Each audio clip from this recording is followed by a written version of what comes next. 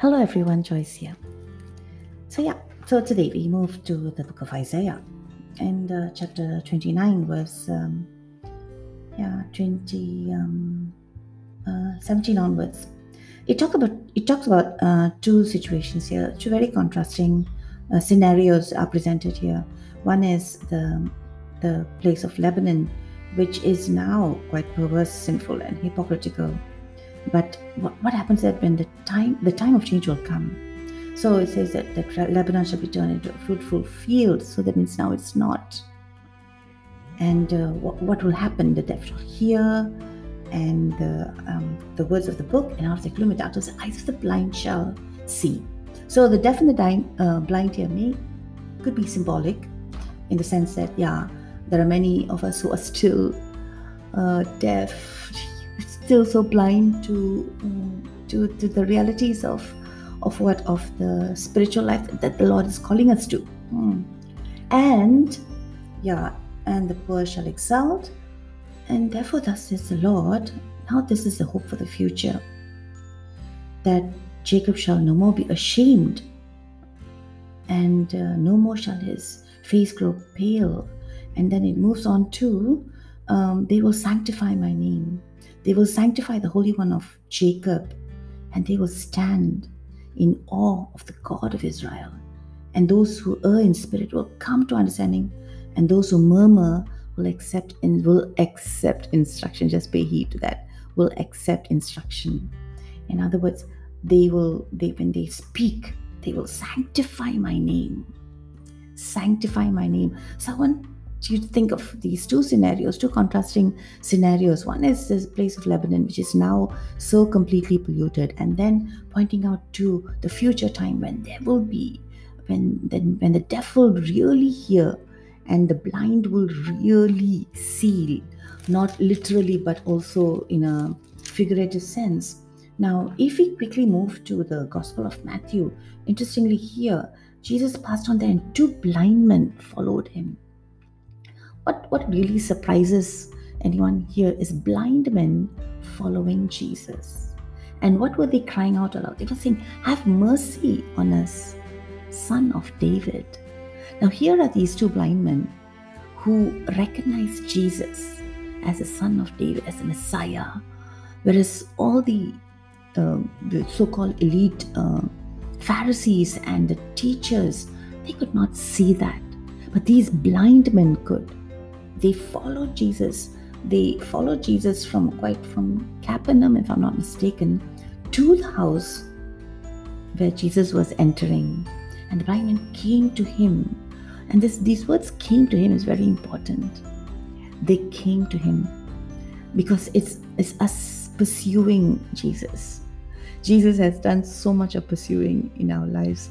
And at times we also need to do that. We need to really just set aside our time. Last night I could not sleep, and I just wasted I think about 1.5 hours just going online and just doing absolutely nothing. And the thing is, I had already spent so much of time in an online activity. I could have spared that time with just a little bit of reading, extra reading, but I did not. And I just and then just at the end of that time, just felt like so wasted. And that's the thing when we do some things which are so unnecessary. It's so unnecessary. But here, so and the Lord he's not cool with that, but he accepts it, because we have to come to him. We have to make that effort to go and present ourselves to the Lord. And then what happens? He touched their eyes, and he says, "Do you believe that I'm able to do this?" Because one of the criteria for miracles is faith. We have to believe that Jesus is the only one who can save us out of that wretchedness. And what did he answer? They said, "Yes, Lord." It's so beautiful, right? So, "Do you believe?" "Yes, Lord. According to your faith, let it be done to you." No big fancy drama about Jesus. No, nothing fancy. I know one of my friends, she just to entertain themselves, they watch this Christian channel where there's so much of drama in the healing. And it's very entertaining. Once I watched it, a few times I watched it too. It's so entertaining to see, and it's really sad. But around Jesus is no drama. It's just very plain and very simple. You have faith? Yes? Be healed. Simple. But what happens is, and the eyes are open, and Jesus sternly charged them. And in some expressions, it says that he sort of brought his eyebrows together because he was very strict about what he said. He said, "See that no one knows. See that no one knows." Very strange command. See that no one knows. Don't go around telling people, because Jesus knew this was not the time, because he knew that if people came to know at this time, this was not the time in his ministry for it to be made known, because he had got greater things. He had to make the will of his Father. He had to make his Father known to people. They should come to him not for the miracles, but for the person of himself.